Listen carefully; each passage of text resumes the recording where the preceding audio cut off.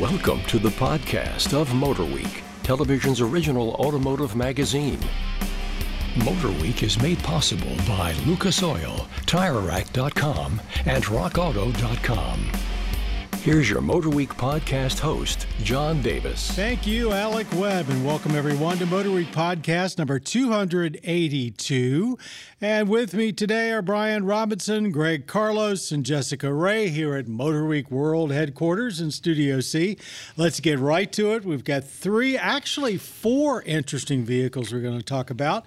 But we're going to start off with a vehicle that I have to say, as electric vehicles go, we've had more questions, more anticipation about it than anything else I can think of, and that's the Cadillac Lyriq 2023. Brian Robinson, why don't you take the lead? Yes, sir. We all know that Cadillac will have no more new internal combustion engines, all electric new vehicles from here on out. This is the very first one. Same Ultium platform that was in the Hummer, scaled down version of that same platform. First ones to come out are rear drive only. That's because the rear motor is the same as is in the Hummer, but with packaging, they couldn't get any of the front Hummer's motors to work up front. So they're developing a new front motor, which they'll be out next year, all-wheel drive.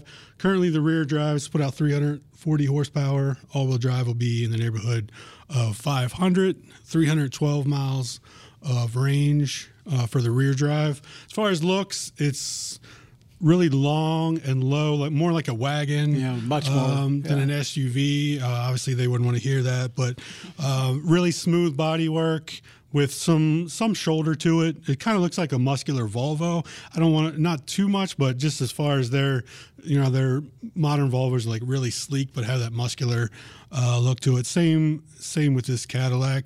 The grille, it's got a somewhat traditional grille face to it, but the grille is pretty trick. I don't know if you've seen pictures, hard to describe, but it's one plastic piece with a ton of LEDs behind it. So basically, and you can program the LEDs to do different things.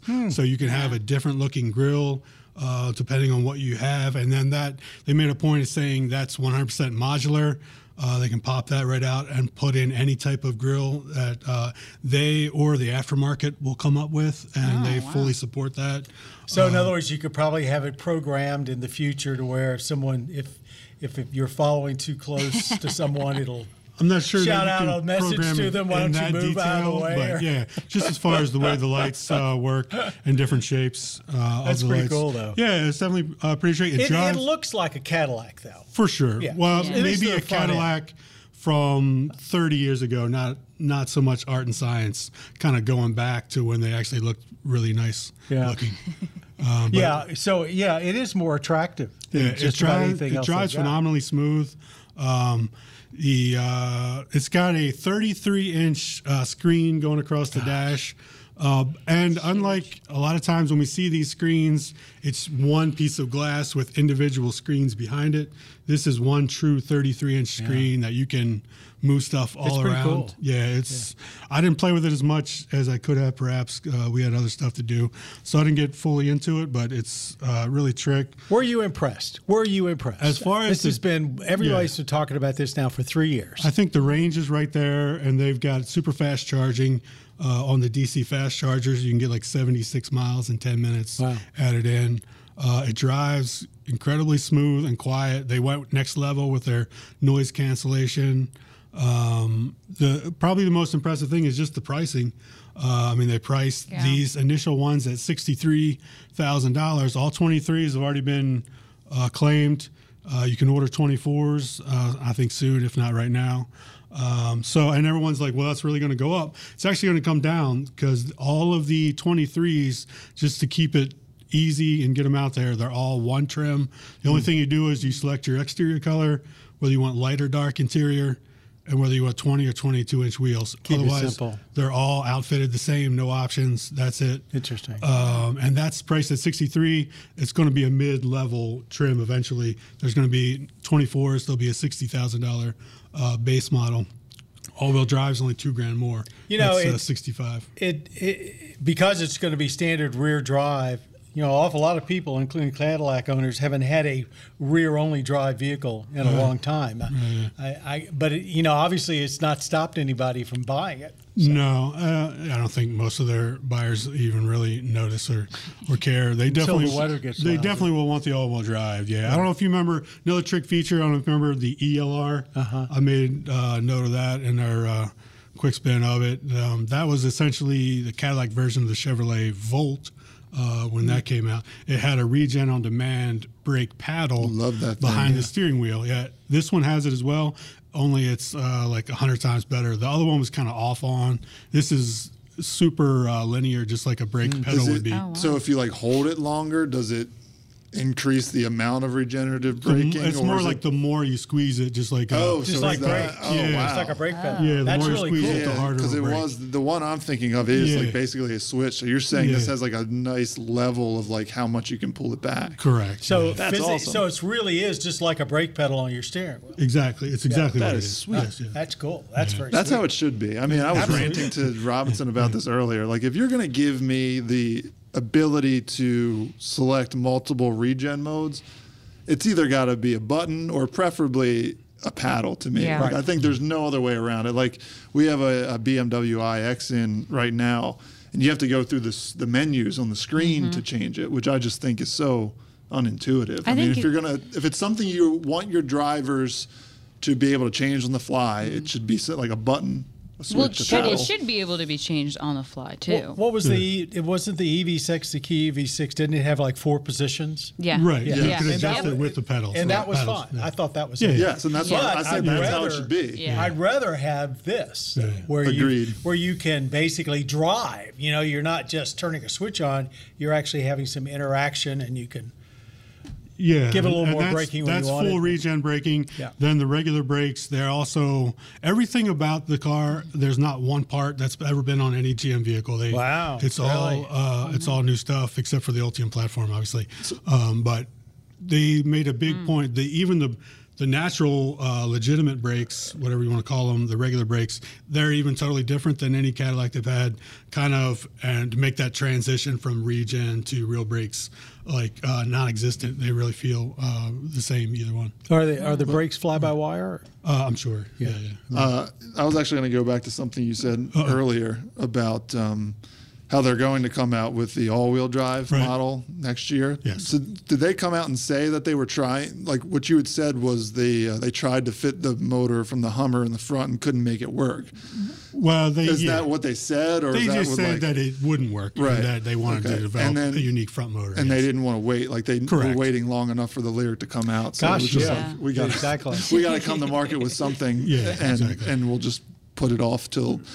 I mean, obviously they probably have it figured out at this point. It's just a matter of building it and Right, and then packaging plus it. it gives them a double. Then Yeah. we'll test it again next year. The all-wheel drive version gives them a double shot of publicity. I don't know why it's funny to me that they're just like, look, we'll figure it out later. We got to get this thing. Let's just give them the rear drive I don't know. It version. seems like that's the General Motors like EV strategy right now because that's happened with the Hummer. Top of the line first, and then everything follows. They just want to get the product. They want to out get it there out there. Well, so that it's on the Oh, road yeah. for people I to get see. it. in I their definitely get defense, when new vehicles come on the market, it's always the top trims that sell first. It's always that way. Perhaps, with Tesla and the Model 3, that was not the case there. But in almost every other, if you look back through history, no matter what trims are available, the top ones always sell out. So they're just saying, fine, it's got everything on it, so let's make sure it all works. Yeah. But I think your point actually has another level to it, and that is GM has been promising an awful lot of electric vehicles, and they've been very slow to actually get them out there. And this is for a company that wants to be all electric. So they need to pick up some speed.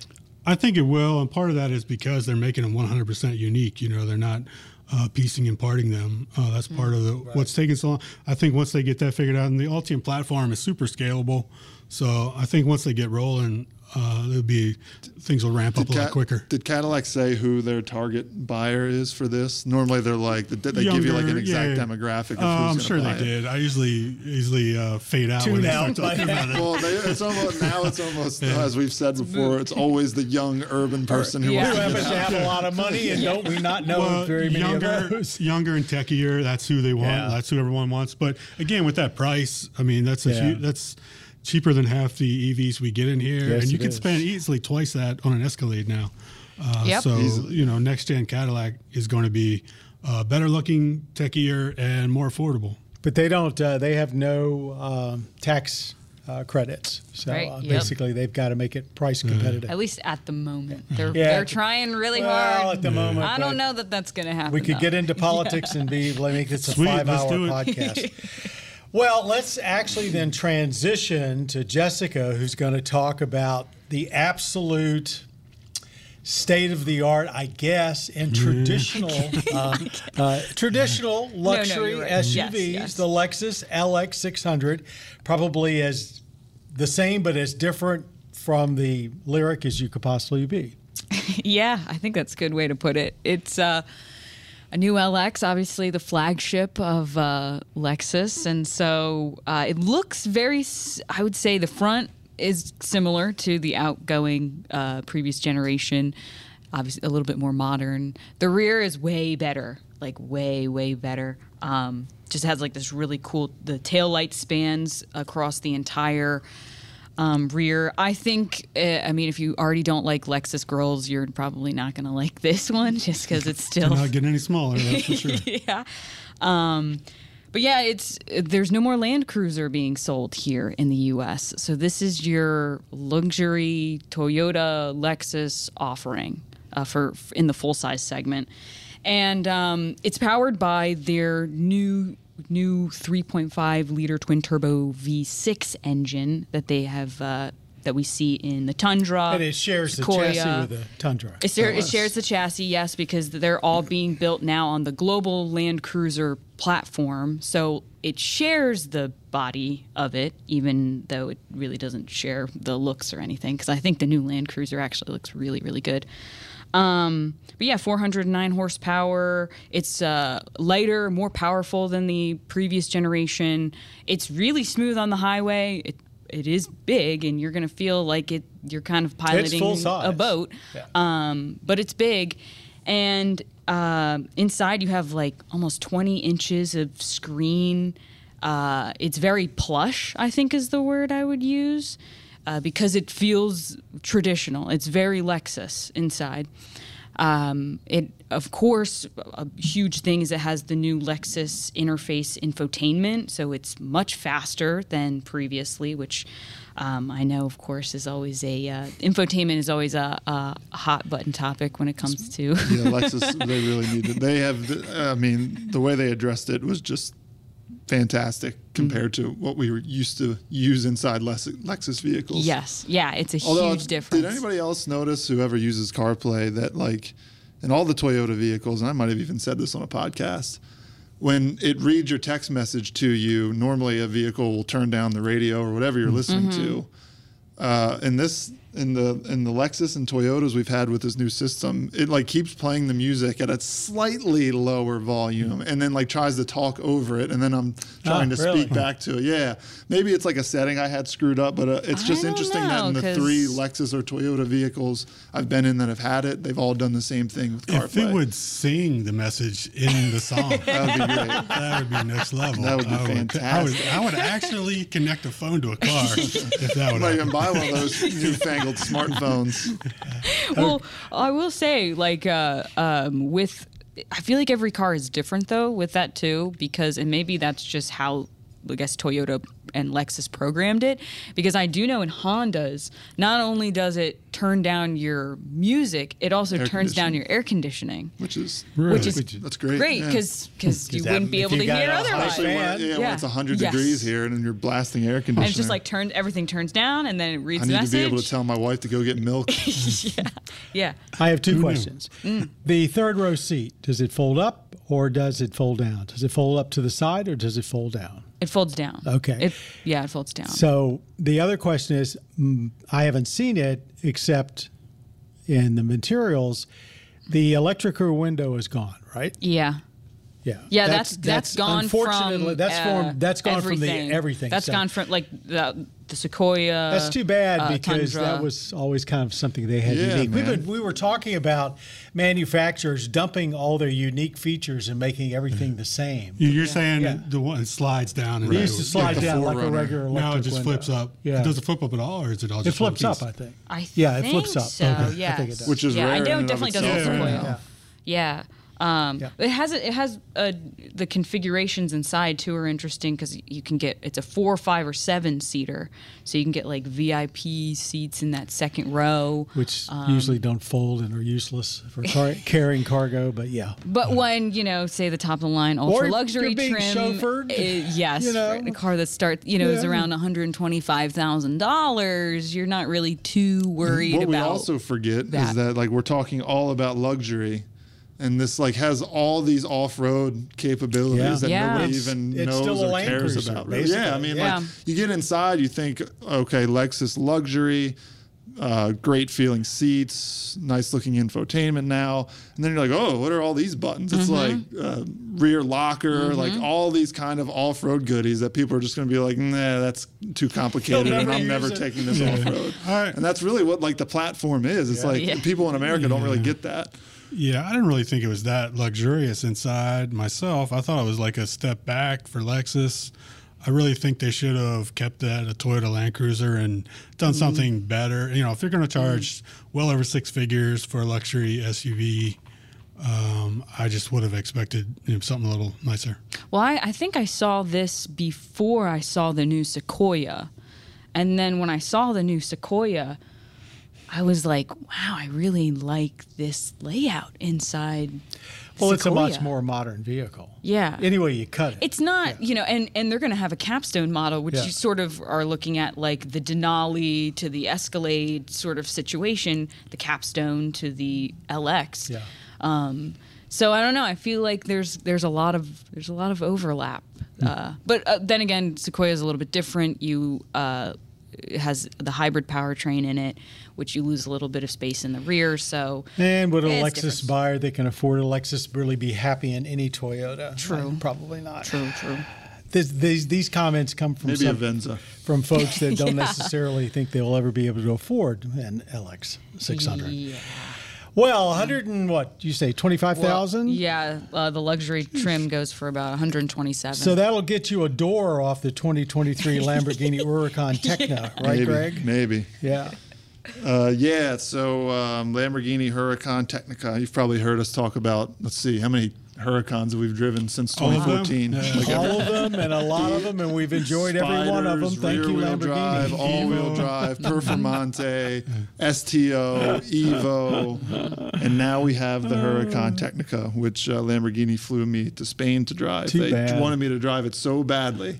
They flew me all the way to Valencia, and I'm very happy they did because the Huracan has really gotten better as it's gotten older, and we're now down to the Technica is the second to last Huracan.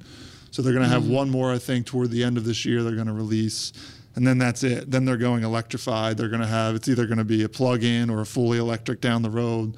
So we're talking about very possibly saying goodbye to the wonderful naturally aspirated V10 that have powered all these It's really a shame. Huracans. It's an amazing, And it's a amazing fantastic engine. It really I is. mean, we talk about how much we love Porsche's 4-liter flat six, how great that sounds.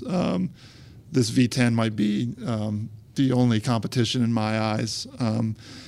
We were able to drive it on the racetrack there, and actually, let me back up a little bit. So the Technica slots below the STO, which is what we drove at Roebling.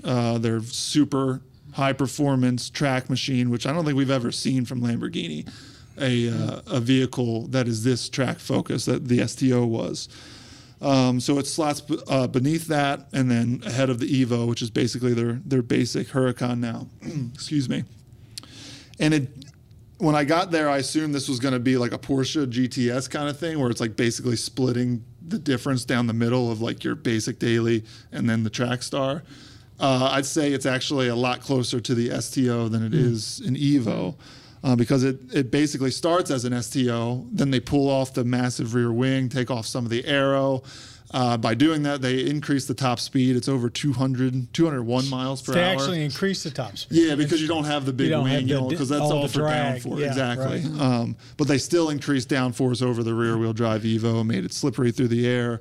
And what you get essentially is like Lamborghini's version of a sleeper, where they it's their most track-worthy car, essentially, without all of the track-worthy looking things on the outside. The 911 GT3 with a touring package. Exactly. Yeah. That's actually a really good analogy, because I got inside and my first so I get to the track where the whole thing is staged, and they give us the introduction, and then they're basically like, "All right, you're the first one on the track."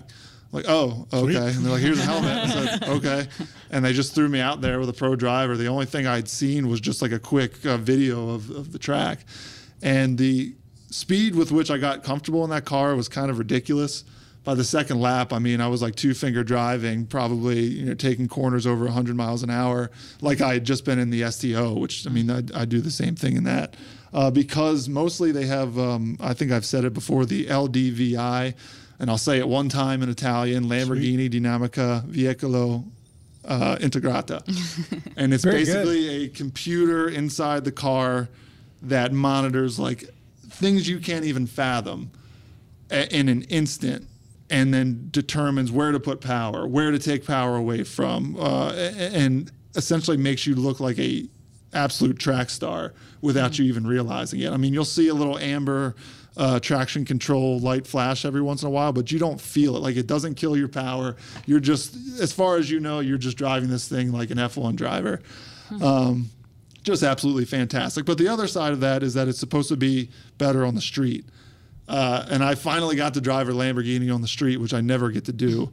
And I gotta say, like, it wasn't that comfortable. But that, like, and you couldn't see that well out the back. No, it's still an STO. I mean, it was super firm, and like I'm going over some of these, like, some of the roads were great, some of them were not so great, and it was just like, and they had the sports seats, so that's like even less comfort. You can get them. A standard Huracan Technica comes with like more luxurious seats, more luxurious material. Like, you actually have like nice door panels as opposed to the STO where it's just carbon fiber. So, but you can option all those things in, and my car was spec'd that way because Lamborghinis thinks that all the people, or most of the people who are going to buy it, are just going to spec it like they would an STO. It's kind of weird, but whatever. So not super comfortable on the street, but at least like you're not. A Lamborghini will never be subtle, but this is like as close as you can get to being subtle. But you know, one of the most amazing things, we've been covering Lamborghini for the better part of the 41 years we've been on the air. And they used to be known for being fast, having wild looks, but being really crude automobiles. They're not crude anymore. They've got some of the most sophisticated technology that's out there in the exotic car world. And you are 100% right about that. They've really shifted everything within Lamborghini. I mean, I don't know if that's the Audi they've had a lot of ownership or success. what. Yeah, they've had a lot. Engineers speak German now, not Italian. They had a lot of success in racing very quietly at the 24 Hours of Daytona. The Huracan has been hugely successful for them. But what you were saying, so yeah, it is very modern. But what we didn't get in the original Huracan was like, it was kind of like a watered down Italian exotic. Everything was very comfortable, easy to drive. Now, like this Technica, everything I was saying actually makes it feel more like a traditional Italian exotic. Like a classic. Right, yeah. but with all the technology to back it up. So it's actually, like, I think it's really cool if you're into that old school Italian exotic feel. I mean, the Technica is probably the way to go, and it's probably the best value. $247,000. I'll take two.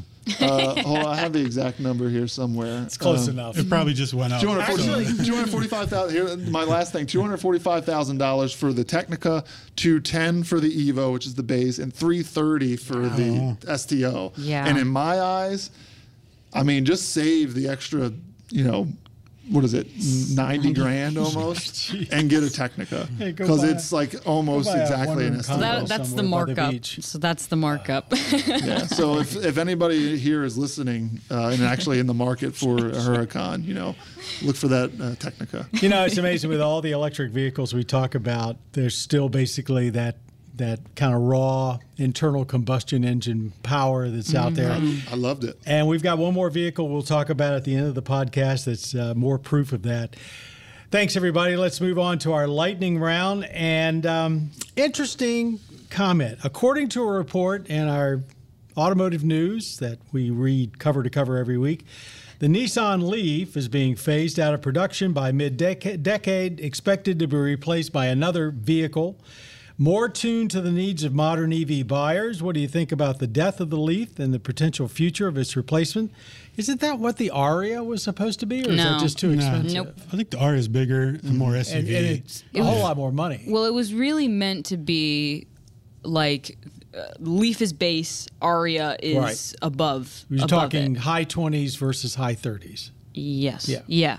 Yeah. So the Leaf always was meant to stay entry level for Nissan, which makes me kind of sad because it meets a lot of people's needs. All they got to do is take the Leaf. I hate to say it. Put a boxier back on it. It's already a hatchback. Yeah. Give it call it an SUV and put all-wheel drive on it and out the door. Yeah. I mean, the basic package is still incredibly useful. And I don't see a good reason to get rid of this very well-known name. Yeah, I don't either. Yep, that's where I was going to go. I feel like I'm more upset about the name going away. It's the most recognized, short of Tesla, the most recognized name. Think about what it was when it EVs. came out. We had our long-term. Right. Was that our first long-term EV? Yeah, and I remember the first drive I ever. Here we are getting first time I nostalgic. drove it. And it was the first modern electric car I'd ever driven. I went down to USA Today. Jim Healy, their auto writer, and I basically shared the wheel behind one, and it was like, wow, this is really pretty cool. It was quiet and fast. You shared the wheel at the same time, or No.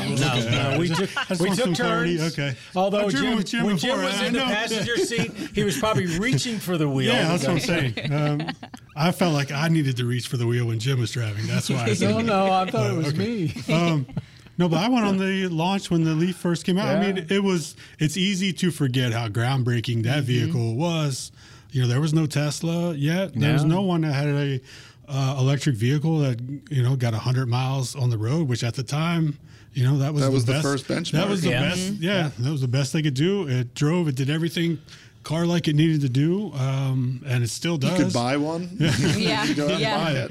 And they've upped the range. What's the range up to now? Like mid 200s, low yeah. 200s? Yeah. I think like for the 250? Plus. Yeah, I whatever they think So call it. yeah. I mean, Yeah.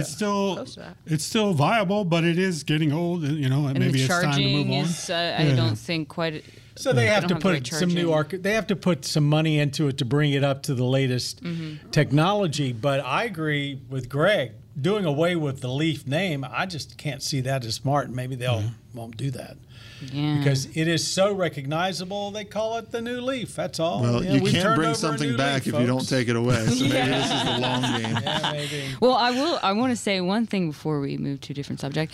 That the Leaf would not have been our first long-term EV because I believe one of our first long-term EVs was the I want to say either a CRV EV or a RAV4 Oh, it's a RAV4. EV. But we didn't Yeah. have You guys it have a long term. RAV4? Yes. They No, had the RAV4 I am EV. very. The RAV4 EV existed. Right. We didn't have it long. as long term. We had it for like a month that we Okay. claimed to. Yes. All right, that's So- what We talked about it for as it was a long time. Now I'm we're not getting sure into it wasn't technicalities. really. Did I expose something I That was shouldn't have? before no. the Leaf. well, This Yeah, when it I would've was been before the watching Leaf, right? really? seasons 16, 17, and 18 of Motor Week when I was I binge came here in watching season them. 31, and I've never been in or seen a RAV4. I remember electric here. Lisa brought it to a school. She's like, Yeah. "This is our long-term RAV4 EV." Brought it to a school. Obviously, at that time, you could may have only been buy. fibbing. That's good. So You could only Wait, buy them in Lisa was California. working here? Yes, It it was. wasn't in my tenure then. She was No, in no, there. no. This was in the late 90s. Lisa And Barrow, everyone. Yes, Lisa Barra, and she brought it to a school to show all these kids. Like, here's I might have an been in EV. school, honestly. Yeah, could've been Greg was me. also there. The shame of it all, the old age. I don't remember a RAV4 EV here for long. It may have been here for a month. I remember it was white, right? Yeah. But I don't remember it being here for a long. It was either white or it Traditionally, was a long-term green. vehicle, Might have folks, been is green. something that's here from 3, 6, 9 or months or a year. All right, we'll go to the internet and Anyway. update you. I gotta I'm look sure it up people now. are already emailing Our us right now. brains just don't compute all the way. But I have to say, the folks around this table, I never doubt them because they're generally always right. That kind of leads us in, though, to a question that we've got from Mark, and it every decent EV that we get in has a pretty aggressive regenerative braking system. A couple that we've gotten in that didn't, we've pretty much not been fans of. So here's a basic question, and it's a good one from someone who probably hasn't owned an EV. What is regenerative braking? Who would like to tackle it? Well, you're the engineer. I think I'd like to hear your take on it. Well, I mean, strictly speaking, it's a way of getting the energy that you disperse when you're actually applying the physical brakes, turning it into electricity to help charge the battery. I mean, that's basically what it does. And It it's also the helps slows you down. Yeah, it's the physical reversing of the electric motors as well. Correct. Yes. Yeah, so, right.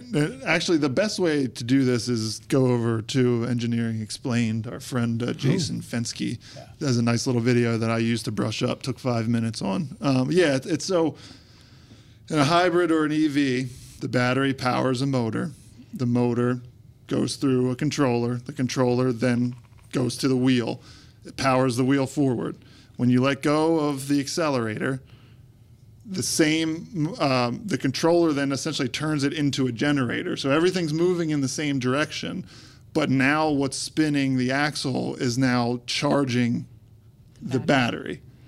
And the way it slows the car down is that the resistance from the wheel that is now spinning like a generator and charging the battery has to slow down. So what used to be, and you're not using your physical brakes at this point unless you're like getting close to a stop or really panic stopping. This is like if you hit your brakes in a EV or a hybrid and you're just like tapping them to slow down a little bit, you're not using any brake pad. It's all regenerative. It's a computer telling the car how much speed to scrub off. And it used to be when you only had normal pad and rotor, you lost all of that energy to heat and it just went into the atmosphere. It's gone. Now we're able to harness, like, I think I saw a number like 75% roughly of the energy expended in braking a car now comes back into the battery. If it's an EV, you get more range, however small that range is. It could be it can be a couple of miles of range over a long distance. Yeah. Easily. And then so that's the basic working of it. But then it's like you hear us talking all the time about levels of regenerative braking. And at what point Robinson and I have had the debate, and I think you even talked to an engineer about it, like, is there like a thing as too much regen braking? Because if you're on the highway and say you're in the most aggressive settings, you can find yourself going down the hill and having to accelerate just to maintain speed. Or the moment you lift off, it throws you forward. Right. Yeah. Which I find There's definitely a horribly balance. uncomfortable. And I think that also like kind of brings back like the conversation which Greg said about not having it an ease to change your regen braking settings, because sometimes if you're going from the city and then you're going onto the highway, you want to maybe go to a lighter regen braking setting so you're not on the gas like the entire time if you're not using cruise control. So now I got another question. Oh. Regen braking, Yes. when it is activated, are the brake lights on? Yes, Sometimes. yeah, with Depends the on how amount of the aggressive. aggressiveness, yes. It depends on the Didn't you get a vehicle and number? It was depends like on the 50% or something like that. I don't remember. I did That was at one from point one in time. automaker. Yeah. But no, We get that question. It's a real question. I think I did a field test with Benny D at one point. And because I didn't know, like it was early on in the days, and it was like really aggressive, and I'm like, it has to throw the brake lights, otherwise, like the driver's. Otherwise, you'd be in a lot of rear end And collisions. sometimes you want that real region, and sometimes you want to like coast and not have that feeling. But so definitely make them easily adjustable. Thank you, Mark, very much for the question. Before we get into our rant and raves, let's go back to the vehicles. And the one last one we want to talk about just briefly, that really the debut, even though it's been rumored, the debut was just prior to when we were recording this podcast. Ford Raptor R. Finally, Ford succumbing to all the pressure from the Ram TRX and putting a V8 engine into the Raptor. So 700 horsepower, 640 pound-feet of torque. Oddly enough, just short of what the TRX is listed at. And that seems very un-Ford-like. I was surprised about that. Ford says, I think it's lighter than the TRX. So it's faster. So it's faster. So they said, well, it's lighter than the TRX. But this is buyers, I'm saying, they don't care about this that. This is what Ford's PR people But I mean, said. it's 700 versus 702. You can't tell me Right. they couldn't have gotten to 705. I just found it odd.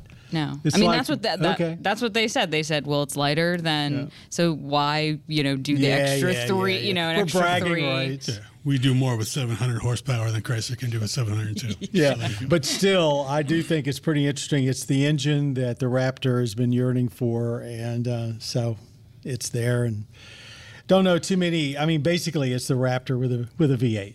Yeah, I mean, For all from intents and purposes. what I've heard, it sounds very, I'm sure it very does. good. Well, yeah, I mean, that Nothing was like sounds like a V8. probably all of our biggest knock on the current Raptor is like, while the twin turbo V6 is torquey and I guess and fun in its own right, it's not a V8. And like as much as they tried to make it sound like a V8, it didn't sound like a V8. And it's hundreds of pounds less. So this is what powerful. everybody wanted. So This is what everybody wanted. So congrats! I could just see the Ford engineer saying, "Please, we cannot let. We're the number one truck brand on the planet. We can't let the folks over at Ram I eat was our trying lunch." to think of their marketing department, like what they could do, because so obviously the Ram went with the T-Rex. I mean, what's more fierce than a T-Rex? How is Raptor gonna like up that? Do you think they were in the boardroom trying to figure out like, all right, we can't get away Well, from the we name can't call it Raptor. global warming, yeah, so- yeah, we call it like the asteroid or something. Well, you did you say the price? No, I didn't. Just under $110,000. So how does that compare to the base Raptor? It's like $1 million about in 10 cars we grand just more? talked about. I mean, we did the base Ra- isn't base the base Raptor. at like 7? Yeah, I was saying 80? 65, 70. isn't Yeah, it? but so it's 110 to start. Yeah. Okay, because you can get a Raptor up almost to triple digits. I think. Oh, I'm sure. Yeah. Yeah. But the TRX starts Oh. like $25,000 cheaper. I think it starts at like 85, 80 something. 80 something. So, Well, if you want the F-150, then that's And it. a lot of people There you do. go. I mean, so true. They'll sell. I mean, it's not like they're not going to sell them.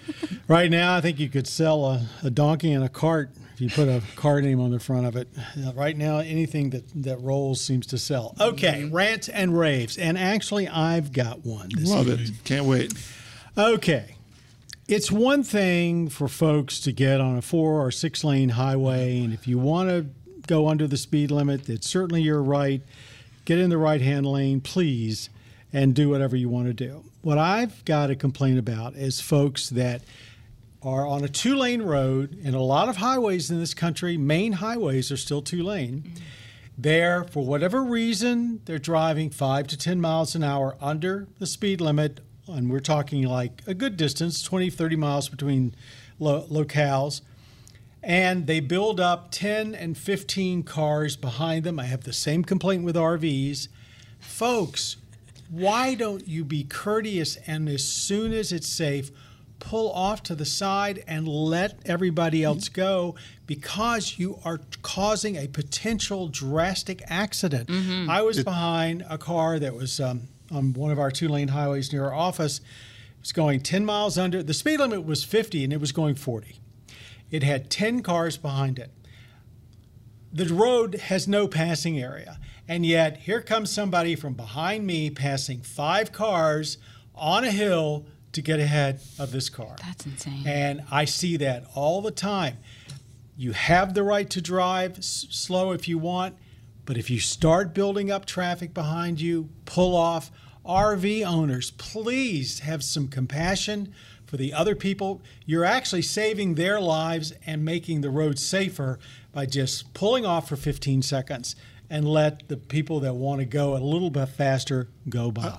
I have 2 things to add to that. I agree with you. I think we're kind of like in a pocket, though, where that's really bad, where nobody would even consider doing They don't that even in the consider it. Mid-Atlantic and up into New York.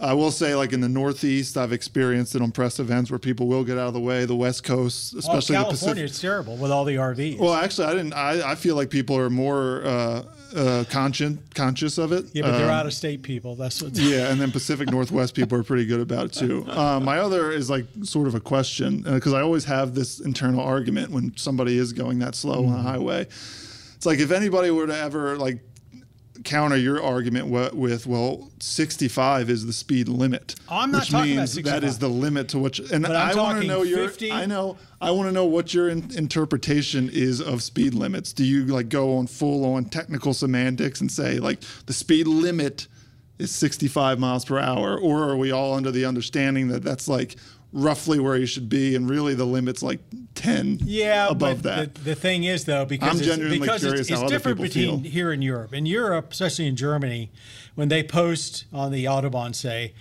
speed, it tells you in the materials, and many times, depending on where you are, it is a recommended speed.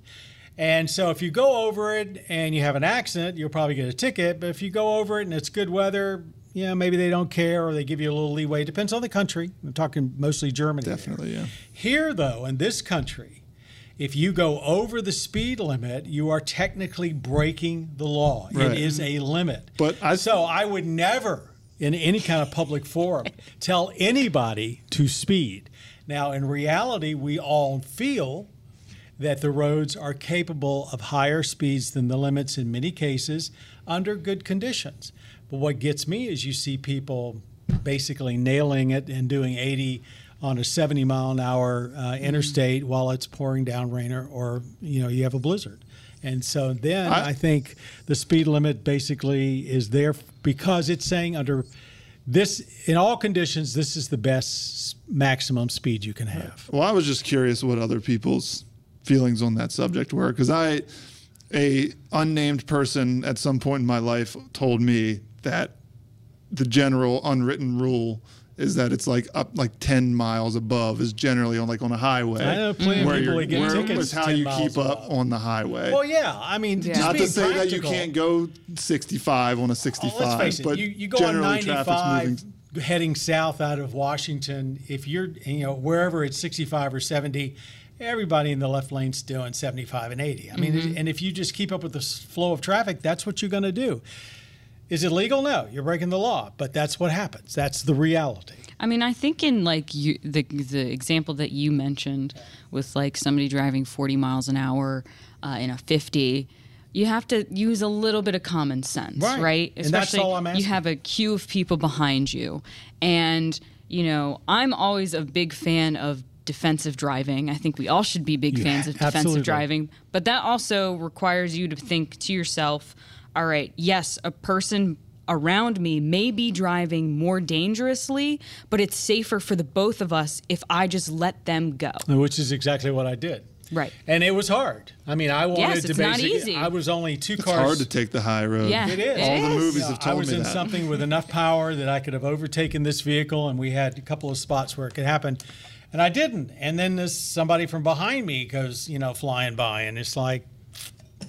I dealt with the same thing this morning because on the route that I take to come to MPT, today was trash day, so there was a garbage truck in front of us, and Did I ever tell you the time I hit in an accident? I hit a trash truck. Never mind. What? That's for No? another podcast. All right. Anyway, next podcast. Stay tuned. That's what they call it. Actually, it was my father who was driving. So. Well, we didn't hit the trash truck today, but it was trash day. So there's, a huge queue of cars, but we were coming up to a turn, so there was nobody was going to be pass or should have safely Nobody been in their right passing. mind. But the person in front of me had a baby on board sticker, and I could see 2 car seats, so they were definitely not making any moves. And it was me, that person, the trash truck, and then there was probably a queue of 20 cars behind me. And so they're doing their trash thing, and that person in front of me did not pass until there was no one in the other lane that they could see, and we were on a straightaway and not on that curve anymore. But I know for a fact that if that person did not have small children in their car, Somebody else would have made a way riskier move on that turn. And it's just safer for everybody to just like God bless the relax, children. like take a couple deep breaths. I know you got to wait a couple extra minutes for somebody, but like in a situation like that, just relax. That's my advice. In the end, Jessica says relax. If you do take the high road, you probably at most will be 2 to 5 minutes later getting wherever you're going than if you had done something dangerous. Yep. And that's been proven by many studies over the years that like when you're in stalled traffic and everybody's jockeying for lanes and goes from one lane to the other, the net result is you get there at the same time or maybe 30 seconds earlier. Yeah. So take it easy, because if you pass one vehicle, and we're getting off the subject, chances are half mile down the road somebody else is going to be being slow, and you're going to hold you back up again. So anyway, if you get a long line of vehicles behind you, when it's safe to pull off, when you've got a really wide area to pull off for 20 seconds and let them go by. Yeah. That's no one will think less of you. No. It's okay. No, we'll be very Nobody's happy. keeping score. Anybody We'll be else very got a rant or rave? No. That was like 3 rants. All right, we're going to wind this thing up. Many thanks to everybody here today, our two-wheeling reporter, Brian Robinson, our over-the-edge reporter, Greg Carlos, and our digital producer, Jessica Ray, who is also the producer of this podcast, and our audio engineer, Jillian Cookman, and our podcast creator, Bob Mixter. Hey, out there, if you want more of Motor Week, be sure to check out our website at motorweek.org. If you're looking for the public TV station that carries us, go up to the corner, pull down About the Show, put in your zip code. You'll get current days and times. You can watch us just about anywhere. As a matter of fact, we're available on almost all screens and devices, almost everywhere. So you can watch us at pbs.org/motorweek. You can stream us at various places. We're over on MAV TV, on our cable partner, which we're very happy about. And if you've got a screen, you can watch Motor Week. I don't know what else to say. That's that. I mean, I don't know. I don't think you mentioned YouTube. YouTube. You can't forget YouTube. 3 million of you every month are watching all of our segments going back decades on YouTube, and all of our classic revivals, our retro road test, and we thank you very much for that, because that's a whole different audience. Yeah. And all the ideas you send in about what we can do about more retro road tests, we've send those right along to Ben Davis, our producer, and sooner or later you'll see him on the air. And we're getting into some not so, or what feels like not so retro years, as I think Ben just posted like a 2004 Dodge Neon. Oh, yeah. We are in the 2000s. I know. And some of you guys have been waiting for a long time. We appreciate your patience. So there is more coming. We are officially retro. We are officially retro. We're everything automotive here at Motor Week. Till next time, I'm John Davis. Thanks to all of you for being a part of Motor Week. You've been listening to the podcast of Motor Week, television's original automotive magazine. Motor Week is made possible by Lucas Oil, TireRack.com, and RockAuto.com. For additional information on podcasts, videos, and showtimes, visit our website at motorweek.org. And watch Motor Week, television's longest-running automotive magazine series, each week on your local PBS station.